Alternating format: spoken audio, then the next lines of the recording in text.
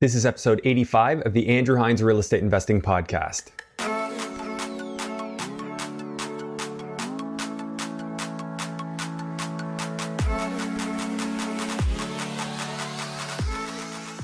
Welcome to episode 85 of the Andrew Hines Real Estate Investing Podcast. Today I have another great episode for you. I feature Taylor Seers on this episode, and she is one of the two parts of the power couple that is TJ Real Estate Investing. So if you remember back to episode 78, I had Jeremy Ivany on. Well, now I'm having his partner Taylor on the show, and she works a lot of the back end of their business. She's highly involved in making sure that all the parts work and that their property management operation works as they've grown from 0 to over 30 doors in just 14 months. So originally Taylor was not interested in real estate investing. She wasn't thinking about going down that road, but after a trip to the OREC conference in London with Jeremy, they decided that they were going to pull the trigger and go full steam ahead. So Jeremy handles much of the operations. Obviously, if you haven't checked out that episode, please do after you check out this one.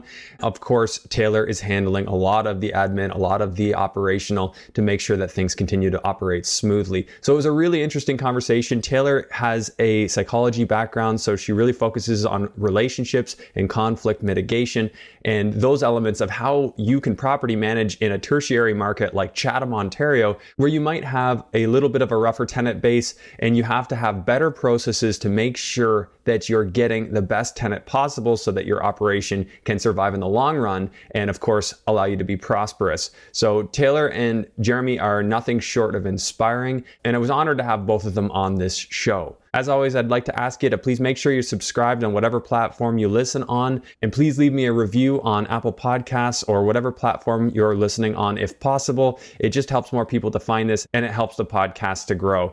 Without further ado, here is episode 85 with Taylor Seers. Here we go. Hello and welcome to the Andrew Hines Real Estate Investing Podcast. I have Taylor Seers on the show. Taylor, thanks for being here today. Thanks for having me. For those who have already listened to or watched episode 78, Taylor and Jeremy work together with TJ. Is it TJ Investments? TJ okay. Real Estate. TJ Real Estate. So power couple that flip a lot of properties. Well, not flip, they're doing a lot of BRRRR properties. So Taylor, why don't you just tell, because a lot of people won't have listened to that one. Why don't you just tell us a little bit about what you do? So basically, to give the rundown of Jeremy's podcast, we own 11 properties right now, mainly in Chatham, other than our personal one, which is a house hack. We started June last year, and we've kind of just, I guess, slowly but fastly kept acquiring properties. We got our first 7 kind of through BRRRRs, different strategies. And now we're kind of focusing on joint ventures and kind of growing it more as a business and not just a hobby. Yeah, well, I can hardly describe 11 properties in, 14 months? That's hardly a hobby. Yeah, that's pretty aggressive growth. So you guys have done really, really well. Like most people are just blown away when I tell that story. I'm like, oh, you should listen to Jeremy's episode. They bought 11 in 14 months. So what do you attribute that to? Like, I mean, most people can't grow that fast. They can't think that big. What do you attribute that to? I think having 2 people, like having a couple both on the same page definitely helps, where if you have one person doing everything, it's a lot more overwhelming. And probably like dividing and conquering. Jeremy and I both have different roles kind of in the real estate game. And I think having 2 separate roles and 2 people working on one thing together and cohesively probably allows us to keep growing a lot faster, with making it less stressful versus one person doing everything by themselves. Right. And I think for me, my personal experience, like when you work with somebody who's on a similar wavelength but does different part of the process, like you just push each other, right? Like, one of you's and they maybe not in the aggressive want to grow mood, but the other one is, and you kind of bring each other onto each other's page. So yeah. That's a helpful part. What part are you tackling? So I'm more behind the scenes. Jeremy is a lot, like, I guess currently for like attracting joint ventures and stuff, Jeremy is more on social media in that sense, and more because he's like working on renovations and has a lot of like interesting things to share. Mm-hmm. So yeah, Jeremy's more renovations on like in Chatham Monday to Friday. I'm working full-time, so I'm more behind the scenes, I guess like helping with accounting. We have our software Billium, so like assigning tasks, kind of like more of the manager role, I guess. So like we hired a property manager kind of in-house, like he's working as a contractor for us.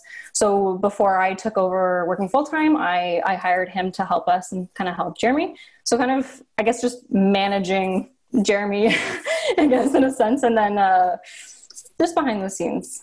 Property managers managing Jeremy, not managing tenants? No, I'm managing Jeremy. The property manager is helping Jeremy assist things. Oh, okay. So tenant stuff, are you typically handling calls with tenants, things like that? Or is that Jeremy? We both kind of share the calls and communicate. It's nice on Buildium. So preferably our tenants message on Buildium and both Jeremy and I can see it. And whoever it makes the most sense for, like if it's something that needs to be taken care of immediately at that time, then Jeremy can handle it. If it's a call, then I can make it. And then also like we have our new property manager on there, so he can also kind of do tasks and handle things like that. Is he handy? Like he can actually go out and fix stuff, or he's just assigning? He's more of assigning, delegating, and helping with leasing, and basically to keep Jeremy at a renovation instead of having to go and like do random things at different properties. That's what our property manager will be doing. Full time? No, not full time. No, he's part time. Yeah, just basically whenever we need him. He also works part time for another building, so he's flexible and just does whatever. Oh, okay. So he's sort of like a building super somewhere else, and then helping you out as well. Exactly. Yeah. Okay, that's super handy. And you're able to get this person on an hourly basis? Yep. That's great. Yeah, because once you start paying half a month's rent every time they lease a unit, it gets a little bit expensive. Yeah. Yeah. So going back to Buildium, so I use Pendo, which I think is similar. I don't know if it can take requests. I've never used it like that, but it has a lot of property management features. Who told you to use this? Actually, Mike and Michelle, they invest in Chatham, and that's the software they use. I had some demos with there's a ton of different softwares. I had demos with different ones, and basically Buildium had the best customer service and demo. And then we had a recommendation. So that's kind of the direction we went. And what do you pay for that? It's kind of expensive. I think we pay like $70 a month, and then it keeps going up. So after like so many units, it gets more expensive, but the amount of time we save and like the how much our communication has increased using an app, it's totally worth it. So it goes to your phone? Yeah. So for instance, like give me some examples of how that's useful. I'm just genuinely curious, and I'm sure many people are. How is that useful to you on a day-to-day basis? So like anytime a tenant has a maintenance request, or even like a silly, easy one. So yesterday, for an example, a good tenant who can be kind of needy, but he really takes care of his place. So we do a lot of things for him. He requested grass seed because the grass is kind of patchy. And he made a maintenance request in Buildium, and then both Jeremy and I get it. And then we can choose if we want to like make it a high, low, medium priority, if we want to do something about it, if we want to close it, if we want to assign it to somebody else. So instead of like a tenant just emailing one of us, we both are on the same page, and we can just delegate it to somebody else or choose what we want to do. Same with messages. If I message a tenant, Jeremy can also like hop in as a three-way or however many people you want, and we both can read the same messages and respond to the same ones. Okay. So so the main benefit is just when things go wrong, making sure that it's organized and gets delegated properly. It doesn't get overlooked or missed. Exactly. Okay. How many doors are you guys working with right now? I think we're 27. 27 doors. So that's 27. Well, actually probably some of them have multiple tenants. So you're like 30, 35 tenants right now, right? Yeah. It's a good number of people that could ask things of you. Yeah. But most of your properties are updated, right? Probably about like 50% of the units are updated. Not like sometimes we'll have one unit updated and not the other. So the updated ones are a lot easier. Okay. So I imagine a lot of the calls you're getting are like the ones that you haven't renovated yet. This is leaking or this is happening. Yeah. It never fails on my properties. It's like the ones that I didn't renovate are just the biggest headache. Like I've had so many roof leaks, and this thing goes wrong, or I'm trying to think.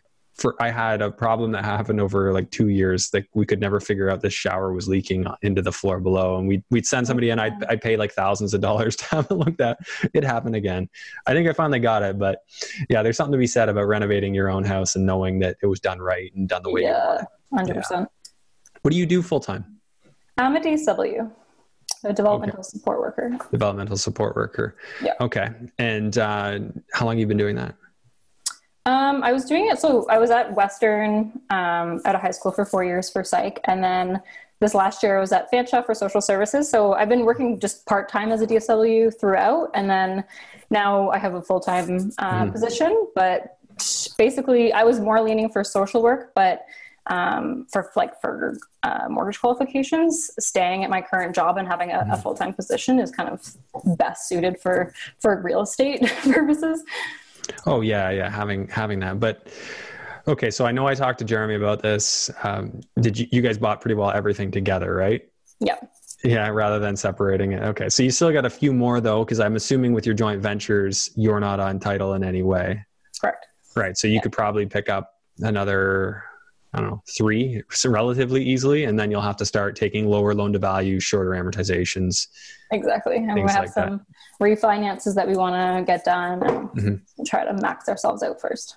So why take on the joint venture partners already? Like, what was the incentive to do that rather than keep doing what you were doing? Because you guys did 7 properties from what I remember from Jeremy's interview, where you just refied, took the money, did it again. Why JV? What initiated that thought process? I think probably the partner kind of came first. Like, we met somebody that we really got along with, that was really had the same sort of values as us and interests. And we were like, oh, we should do something together. And at that same time, not qualifying, but Jeremy would go back to school for his electrical apprenticeship, and then would be on EI, or would get laid off. His job was not secure, or he would show up as candidate EI, which is not great for financing, obviously. It's a game changer. Yeah. Yeah. So it kind of worked out well, where we were not sure if we were going to be able to get another one in with his EI showing up.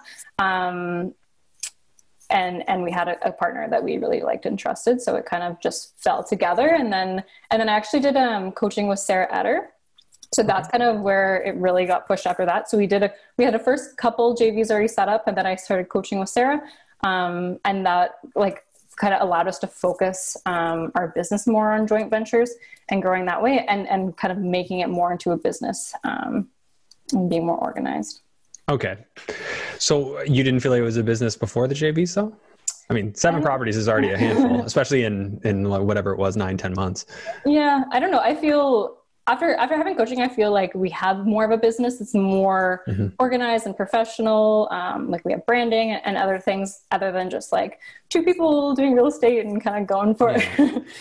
Yeah. I like your branding. Is that a corporation, TJ Properties? Am I saying this right?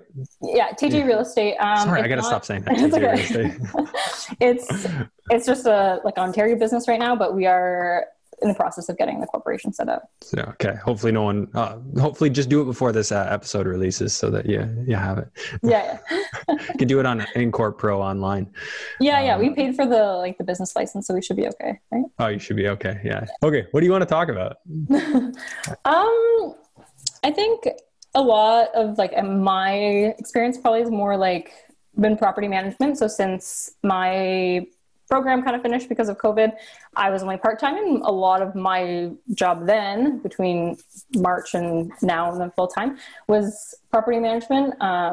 Really dealing with tough tenants and working. Yeah. I feel like I use a lot of, go ahead. Chatham's its own unique animal. What's it like to manage properties in Chatham? Yeah, we have some rough properties and some rough tenants, but I feel like a lot of my skills from school, from psych, and from social services has been helpful in communicating with tenants and not getting hurt. Some of the tenants could potentially be in a homeless shelter at one point, or could still be in a homeless shelter in the future. And that was where my placement was last year. So I think, I don't know. I feel like that was kind of a benefit, having experience in the shelter and working with people that have drug addictions and mental health, and working with their workers. So I think kind of one of the issues maybe people have is that they just automatically like don't like these people or scared of these people, have negative views of them. But if you can kind of work past your biases and communicate with them like as a person and be respectful, you can kind of find solutions and positive interactions, even though they might be destroying your house. Well, yeah, that's got to be difficult. Like, do you have like an actual, like, give me an example of something you've had to deal with and how you've disarmed it? Because I know every city's different. They have a different tenant demographic. Obviously, Chatham's a bit rougher from what Jeremy has told us, and from your experience. So yeah, give me an example of something you've kind of had to de-escalate, and what are the damages, and how does it turn out? So we have a tenant who pulled a knife on another tenant in the building, was incarcerated. So while he was incarcerated, we actually found out he was incarcerated because we went to do an inspection, and his friends were living in his unit, and that's how we found out that he was in jail. And luckily, so this is a unit that like I don't feel safe going to by myself, so I brought someone with me for the inspection, and then there was all these guys in the unit. But anyways, we just like, I think people might have gone in there maybe aggressive or calling the police right away, but we kind of just like had a conversation and talked to the people, got their contact information, still did the inspection, like everything was normal. And then you can call the court. So I was calling the courthouse regularly to see if I could get updates, and the court will tell you basically everything that you want to know, like where they're incarcerated, for how long, any updates they have in the systems. So I'd regularly be calling back because they'd have a court hearing, and then they'll give you an update after the hearing. And eventually he is out. We have an eviction on him. And when he got out of jail, he called to let me know, because he didn't have a key to his unit anymore. And honestly, like just talking to somebody like a person, and being honest. So I told him that we have an eviction order, or like had the eviction started, and warned him that he should probably start looking for housing, and just being respectful and having those conversations and being honest. So you're not scared when you go there, or maybe you still are scared, but you can communicate, honestly and openly. And then you kind of have a trust, and they kind of respect you a little bit more. Yeah. People always know when you're BSing them. Yeah. it's just never the right move. No. I think that it's like I look at my entire 20s as just learning to be very direct with people. Like just don't sugarcoat things. Well, I mean, be polite, but yeah. The way you frame it. Yeah. Frame it well, but don't sugarcoat, because at the end of the day, people smell BS, and they're just, it's not going to work. So I like that you're able to de-escalate that. Now that's definitely something, you don't want to go by yourself, and deal with some of these potentially, dangerous situations, which that could be. Yeah. But so you did that over the phone, I'm guessing? Yeah, that conversation was on the phone. Yeah, that's good. Yeah, let's keep those calls like that. I guess like, so on the legal aspect, because I was dealing with this recently too. Like I don't get calls from tenants often, because I tell them, email, that's how we do repairs. But I got, a bunch of late night calls. Obviously I don't answer, because I tell them I won't answer at night. I'm like, call the plumber, call whoever.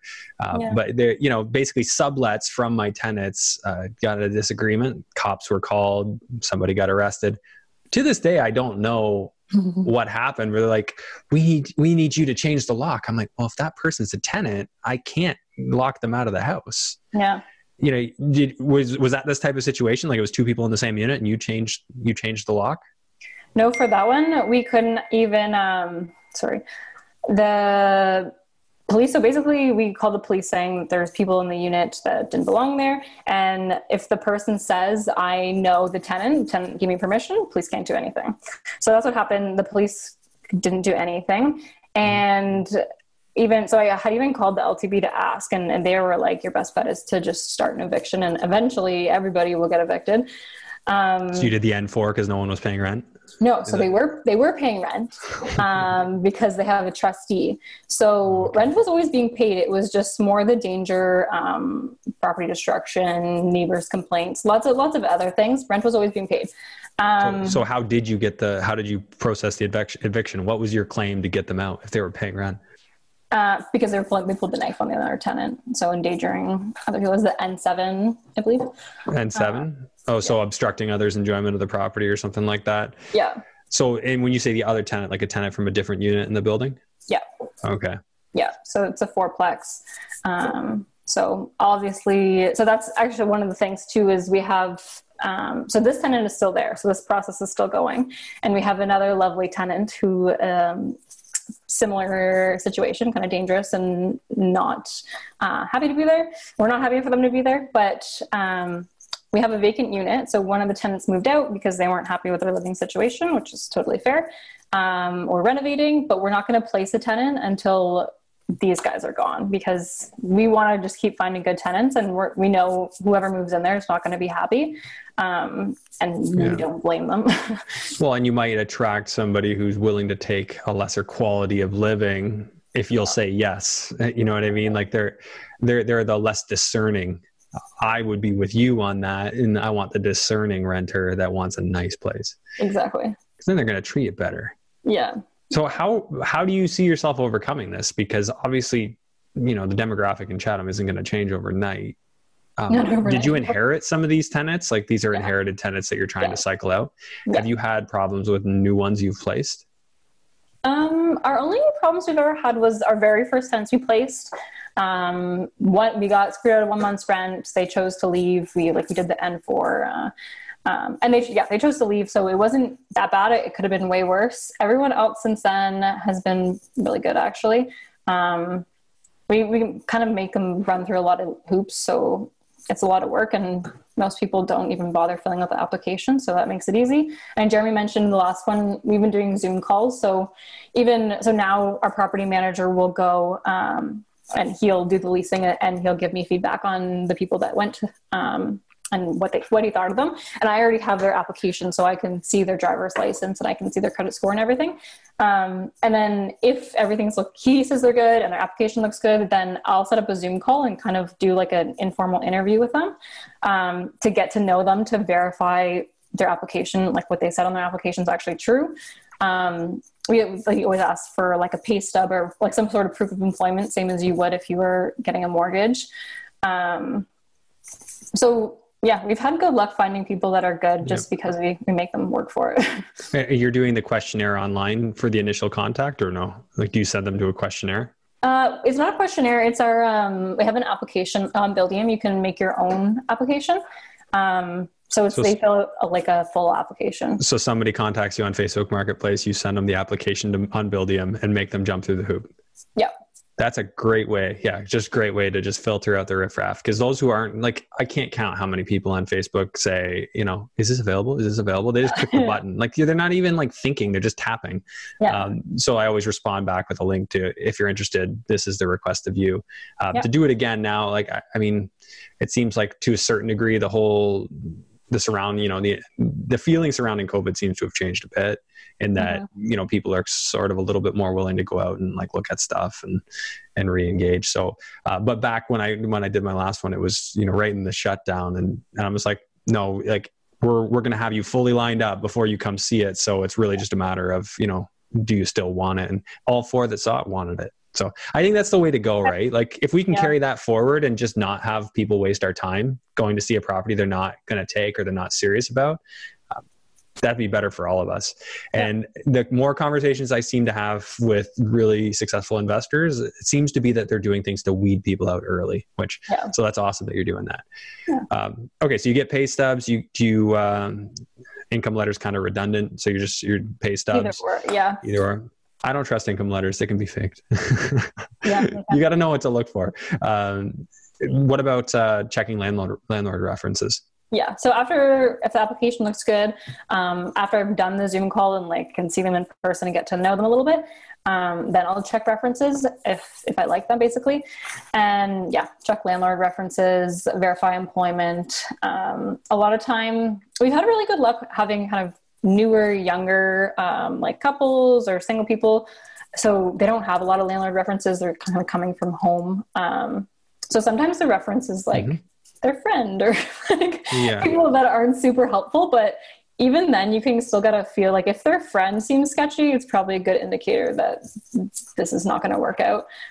So even if the reference doesn't seem like it should be helpful, it kind of talking to them makes it, you do learn a little bit more.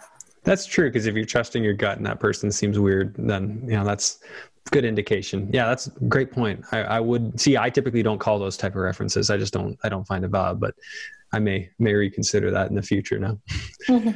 What was I going to ask you? Oh yeah, credit. Do you check credit?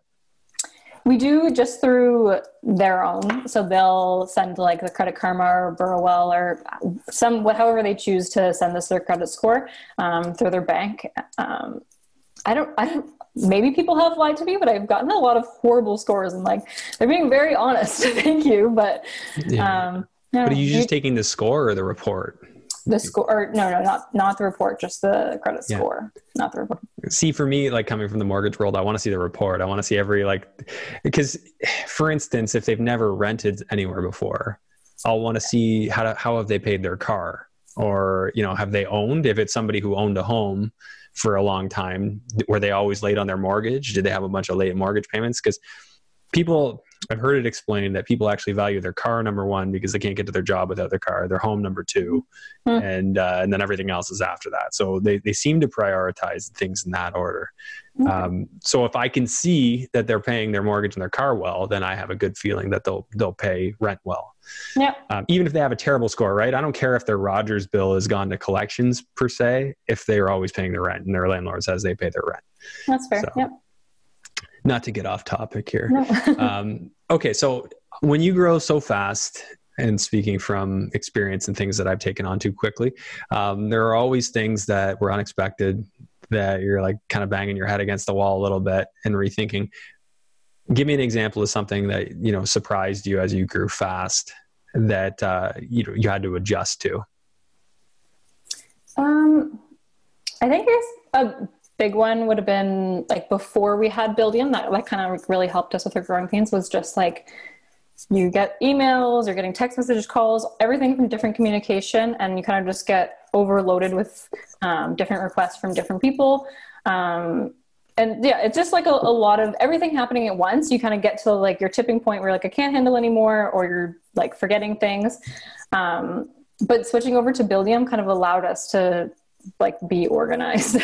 Yeah. So that was basically the big one, is just staying on top of things. What about bookkeeping? Yeah, bookkeeping is probably like our weakest point. Last year, so my dad is an accountant. So last year my dad did our taxes, and he was like, I'm never doing this again. So yeah, that's definitely something we still need to work on. Yeah. If you want to unleash the growth potential, you might need to. Yeah. This is something that's difficult, because the bookkeeping part for real estate investors it's fairly intricate. Like the steps you need to do, like I use QuickBooks Online, but I mean, I know like the average person wouldn't necessarily know what to do right away unless they had like a little bit of instruction video, which I've been working on, but that could be months and months from now. So I wish there was an easier answer for that one, but I definitely do think getting into QuickBooks, like, is that what you're using, or are you just doing like spreadsheet? No, we were doing Buildium, or we are doing Buildium right now. Okay, so it has bookkeeping on it? Yeah, you just reconcile the accounts. Oh, does it connect to your bank account? Okay, so you're already getting that. So what's the problem then? Just too many receipts? No, too many receipts. We use Google Drive also, so for like all of any receipt, Jeremy will upload to Google Drive so we can see it. It's more like something like we don't enjoy and we procrastinate, and it's just seems messy. I wonder if you can get somebody that worked like just 20 hours a week for you to just come in and kind of organize all that stuff for you. Yeah. I think that's what will happen. We'll just outsource it. That's what I'm looking for. A mini me. I need somebody that'll just follow me around everywhere I go and do. Maybe find one, train them, and then send it over here. Send you one as well. See if I can find two. Yeah. Give me an example of something you guys are looking at. Like actually, before we even do that, what is it that you're trying to accomplish here? You just started a new job. Is that in the long-term plan, or are you looking to eventually phase out of that as well? A bit of both. So I guess like long term, I think it would be interesting for me to kind of intertwine both of them. So I work in a group home, and it's through an agency, but there's a lot of private group homes. There's actually one in so we live in Mount Bridges. There's one down the street, and it's a massive house that has 14 bedrooms. So 14 people are renting, but they're also supported through like PSWs and social workers and their staff in the house.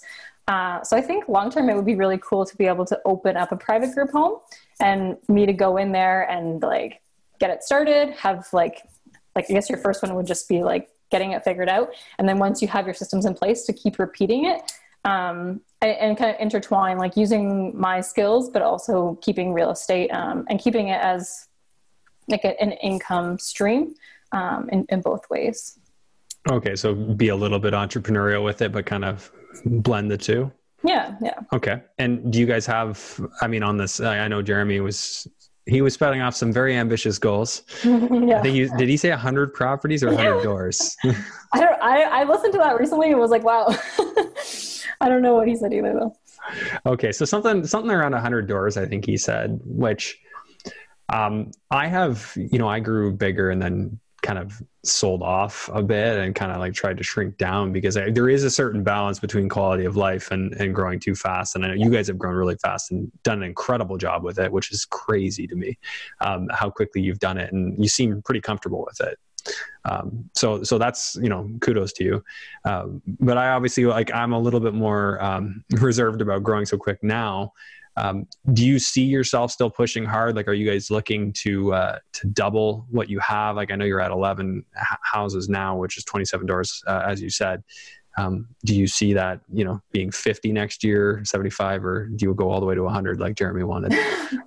I see. So Jeremy, after I guess the last session with Sarah, was like, get your goals organized and whatnot. So we had sat down maybe a couple of weeks ago and talked about like what we want in 5 years. And we kind of made a map of like, these are the things that we want to do in like our life, within 5 years. So how do we be able to like afford all these things?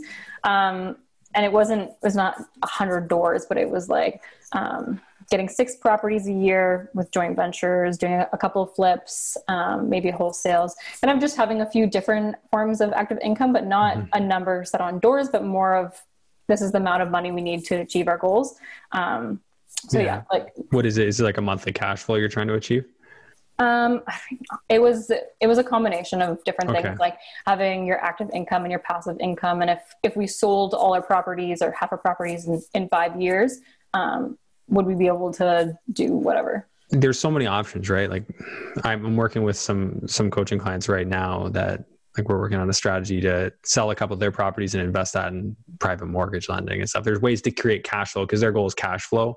So that's why I ask, because everybody sort of has like a different thing they're trying to accomplish. Like 100 doors, I guess if your goal is long-term wealth, then 100 doors, you're going to be able to grow. They're all going to passively appreciate. So getting your name on as much real estate as possible does make a lot of sense. Especially because you guys are so young, right? Like if you're cool to just grind it out for the next 10 years, you can be infinitely wealthy when you retire. So obviously there's many things to consider there. So it sounds like you guys are kind of in the middle there. You got some cash flow goals, got some growth goals. Yeah, we want to be able to like also enjoy our life and do things, have weekends off, and Are you guys like going to travel, or you're more just talking like keeping it local? Before COVID, we would like to travel. We had plans to go to Thailand in like October or November. Obviously, that's not happening. So for now, it's just like we'll go camping. Maybe it's almost winter now, but we did lots of camping and just like traveling Canada. We'll just probably keep it local. Until we can. Nice. Okay, so give me an example of something you're looking at. Are you guys sizing up any deals right now? So we had flyers go out. Honestly, Jeremy's been looking at, because he's in Chatham, he's been looking at a lot of the deals. So we had a lady with 3 duplexes that she's interested in selling. So I guess Jeremy's kind of been going back and forth and trying to agree on numbers. And then I guess we'll decide if basically first if we want to JV with them. If we don't, then we'll just wholesale them to somebody else. Okay. I don't have the numbers on those ones right now. Yeah. Do you have like, even just one that you've done? I know Jeremy gave me one. I think we did property number 3 that you guys bought on. Yeah. One. Let's do a different one. Yeah. Do maybe one of the recent JVs, if you know roughly where your ARV is going to be. I have some numbers ready for you. Oh, you came prepared. Cool. Yeah. I guess people got tired of me putting them on the spot, so now more people are starting to prepare. Yeah, we know what's going on now. So this one was our first JV. It was with James. So it was a fourplex. We bought off market privately through someone in the network. Okay. So we bought it for $225. $225.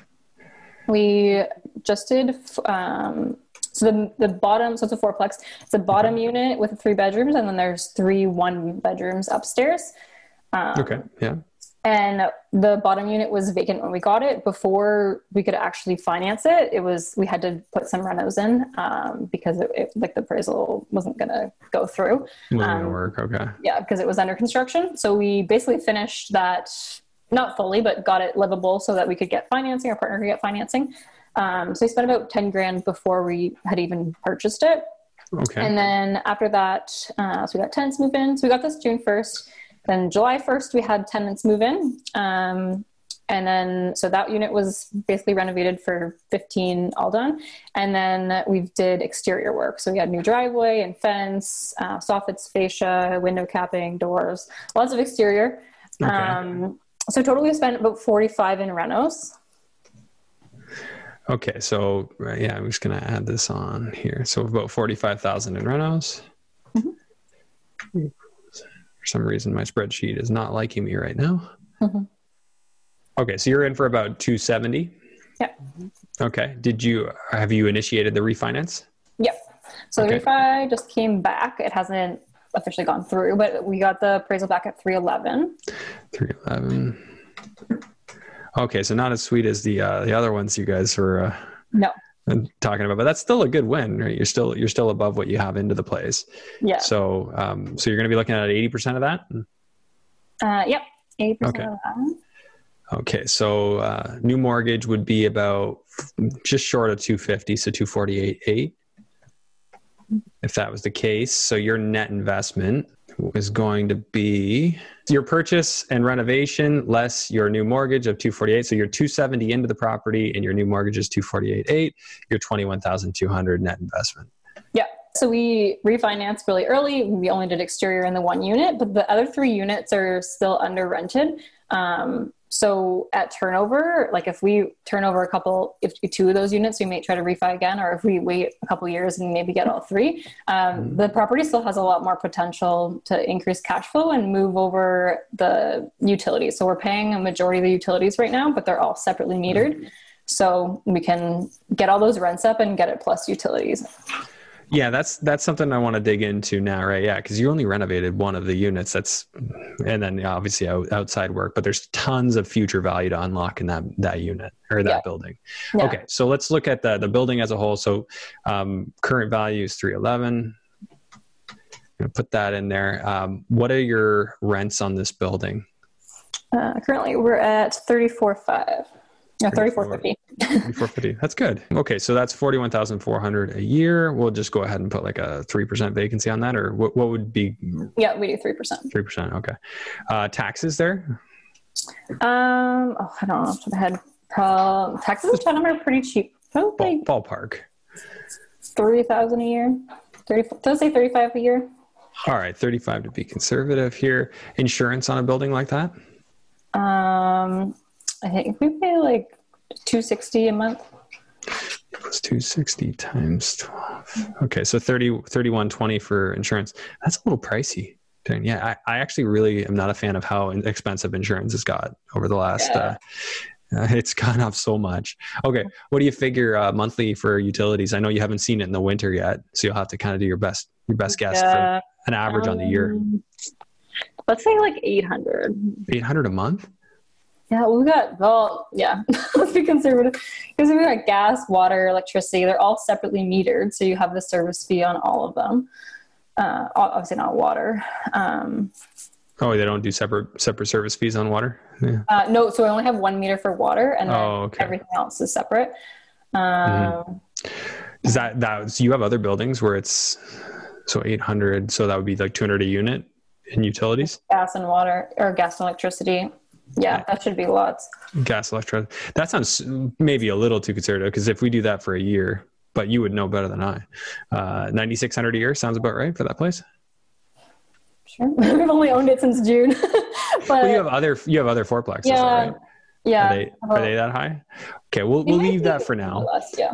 I think that's potentially one that you're going to end up being pleasantly surprised if that's what you're planning for. So lawn cutting, snow removal, you got that to do, I'm guessing? Yeah. That's like $50. $50 a month? Let's say $100 a month. Yeah, I usually do that, $1,200 a year. And then miscellaneous, we'll put that in there at $500. Okay, so let's see how this looks for you. It looks like even in spite of that massive utility figure, I was expecting your cash flow to be a lot lower, but because you're buying so cheap and renovating and being in for so little, you still have $1,680 a month in cash flow if you get a 2.65 interest rate. Yeah. I'm assuming you're actually going to do better than that. Do you know what? Yeah, our last partner just got 2.03. So let's just say you got 2.03% on a 30-year amortization. So you're borrowing $248,800. That's going to work out to a $922 a month payment, which leaves you with $758 a month cash flow. Yeah. Is that fairly normal cash flow for a property for you? Like your average? For a fourplex, like we have, because we have our one, like our newest unit that was rented as a 3-bed is rented for $1,500. So that makes a big difference. Yeah. But generally, if you're into something that's the market says is worth 300, you're expecting to see cash flow of $700 plus a month. Would that be fair to say? Yeah. Yeah. So that's the benefits of going to Chatham, more or less. Yeah. It's just hard to do that in London. To buy anything for under 300 in London, exactly. That's detached, let alone a fourplex, is pretty hard to do now. Okay, so when we examine this against your investment, so your investment here would be approximately, the net investment, not factoring fees, is about $21,200. That's what we calculated after your refinance. So $21,200. So your return on investment here, if we factor in the 600, so I have the calculation here. So $6,400 a month in mortgage pay down. That's based on my spreadsheet. Anyone wants it, just visit my website and it's there. You have annual appreciation. What would you figure? 3%? We say like 2. We're very conservative because Chatham's not. Okay. It has appreciated a lot in the last 4 years, but that's not typical. Well, and you don't want to bank on it, right? That's gravy if it happens. But yeah, 2% is like basically inflation. So if we say that. So I have $6,500 in mortgage pay down approximately. At 2%, that's about $6,200 in appreciation. And then you've got $9,100 in cash flow for a total return of $21,700. And that works out to be, when you divide it by the $21,200, you're just over 100% return on investment in 1 year. Yeah. Just bonkers numbers. Yeah, has all. So this one we're actually really proud of because it's it's a beautiful, nice yellow brick building, and we just did like black soffit and fascia, black capping, and we cut down 2 trees in front. Like it has a really nice curb appeal, and obviously nice cash flow. So this is one we're really happy with. Yeah. And so is Jeremy doing that work too? By the way, does he do the metal work on the outside of the building as well? No, that party hires out. So. Yeah. I think I sort of got at it. Obviously, he does a lot of the electrical. He and your guys will do the waterproofing. I saw him posting stories, so they're waterproofing the inside of their foundations. Like, you're doing heavy renovations. Yeah. These are not small renos, but obviously that's where you get the benefit, right? If you're planning to keep it long term. Like, do you see yourself selling any of these properties? See, I'm like, Jeremy was like, "Oh, we'll just." So like eventually, like sometimes he'll bring it up like, "Oh, we'll sell this if we need to," or whatever. And I don't like have any intentions of selling any of our properties right now. I would prefer to just like hoard them for a while until we have some nice mortgage pay down appreciation or whatever.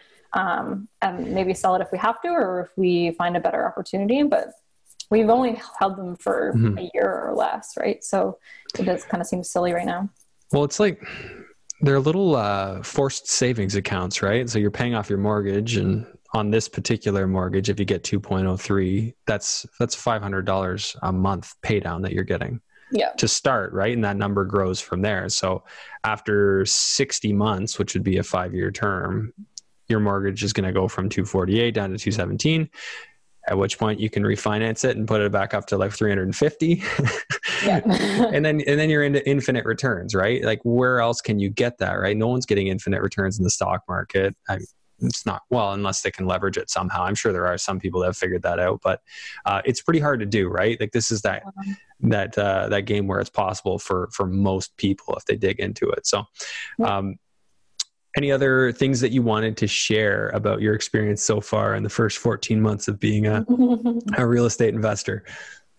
I guess one of the things that we learned kind of after, so Jeremy had said that OREC was one of the big things that kind of like pushed us. And so like for our first house that we had lived in London, we had renovated it and refinanced and then sold it. But house hacking was a big thing that actually like really helped us and was something we were excited for. So when we moved out to Mount Bridges, we bought a house that had a secondary unit on it. So it has this is the big house we call it, and then there's the little house behind, like in the backyard. And we put that one on Airbnb, and Airbnb went all over the place during COVID. So anyways, it worked out for us, and we had an Airbnb guest who requested to like rent the unit month to month. So she's currently living there, but I think house hacking allowed us to be more flexible. Like I think if we weren't house hacking, we might have wanted Jeremy to keep working and actually have an income. But having the security of an extra income, it has been really helpful for us and allowed us to keep growing and have more opportunity. I really like that, what you said there. And I have to say how much I resonate with it, because I think Jeremy enjoys what he does. I feel like it's very like fulfilling. And if you can spend a little bit less and not need to trade your time for money, to me, that's a no-brainer. Like I strongly value quality of life, because I've done so many things in my life that I just like hated doing, like the work and jobs, like summer jobs where I used to work at a factory. Like I know what it's like to just like absolutely despise what you do. And I'm not saying it's not that I've been there in a while. I haven't, but I just love the freedom. Like to me, like I run my own company. I take on as much or as little as work as I want. But I don't spend more just because I made more. And it doesn't sound like you guys do either. No. Like you make more. So now you're obviously house hacking. You're still working full time. So are you guys still able to save on the personal side without touching what your rental properties generate? Like a little bit, nothing huge, but we definitely can still save. We're not hurting. We don't actually use any of our rental money. You leave it in the accounts. Exactly. We haven't used any of it yet. We just keep growing because we have all of our bank accounts separate per property right now. So it's nice just watching them all grow. And if we ever need anything, there's always money there for that property. Do you have like a threshold you're trying to get to per property, like in each account? Yeah, we'd like to have 10 grand in each account, ideally. Okay. And have you figured out roughly what your portfolio cash flow is? I guess on the first 7, those are the ones you own yourself. Like what do you have it at now, if you know approximate, and what do you think you can get it to just as turnover happens? Yeah, I think Jeremy had just sent me a message a couple of days ago with it. Like he must have looked at it while I was at work or something. And I think we're at like 6,500 cash flow currently. And I don't know, like, I don't even know our cash flow, but we're just kind of keep growing. I feel like you could just quit right now. Like you guys could find a way, house hack. You could live off of 6,500, but then you wouldn't have any way to grow it, right? Like, yeah, exactly. Because you'd be spending that. Yeah. Yeah. And I do like my job. I feel like it would be a waste for me to go to school for 5 years and not use any of my education. No, I'm not suggesting that, because if you like what you do, rock on. Like, yeah. Work because you enjoy it, and then of course it pays you as a bonus. But at the same time, it would be nice to not be stuck to your hours, right? Like where I'm like, I had to send you my schedule for the next so many weeks because it rotates. Or it'd be nice. We did that a few times. It'd be nice to just be like, look, let me know what works for you, right? Yeah. No, I get you. I think, time will tell, right? Like you'll do it. And, if down the road you decide that you want to make a change, you'll have that option. I think it's just so critical, which is the big reason why I started this podcast. It's just like people need to understand that it's very dangerous to only have a job, because you never know what could change. Your employer changes their direction, and employees get laid off all the time. It's like having your investment all in one stock, right? That company goes under, oops. So what you're doing is really smart. And like, I'm sure you guys are inspiring like so many people with what you're doing, because it's very rare. I didn't have anything figured out at 24. You're 24 as well? 23. I hadn't even bought my first property yet, and you're at 11 with joint ventures. So what you're doing is crazy cool, and I really appreciate you sharing it. So thanks for doing this. Thank you. Yeah, I'm hoping. I know there's that golf tournament coming up. I got to follow up on this still. I still haven't asked my wife about that date, but I would like to go. Yeah. You were making fun of my golf score that I was posting on. Yes, I was. Jeremy actually had a golf scholarship like out of high school, so he like really enjoys golf. Is he a scratch golfer? No. No, but golf's in the 70s, I'm assuming. No, I don't even. He's. I'm not going to speak on it. I don't normally golf with him. Oh, okay. Yeah, I'll have to ask him about it. Well, hopefully we can do that together. It would be really cool to chat further and kind of get at what you're doing, and maybe we can learn a little bit more from each other. Yeah. Any other final parting wisdom other than the house hack for our listeners and viewers before I let you go? I don't know. I guess this is like a couple investing. Focus on communication. That's probably like maybe your weakest point, because working with your partner can be tricky when working with them in different situations. So I guess like just focus on communication if you're working in a relationship partner as having a business. Yeah, you guys get along pretty well. Yeah, we get along really well.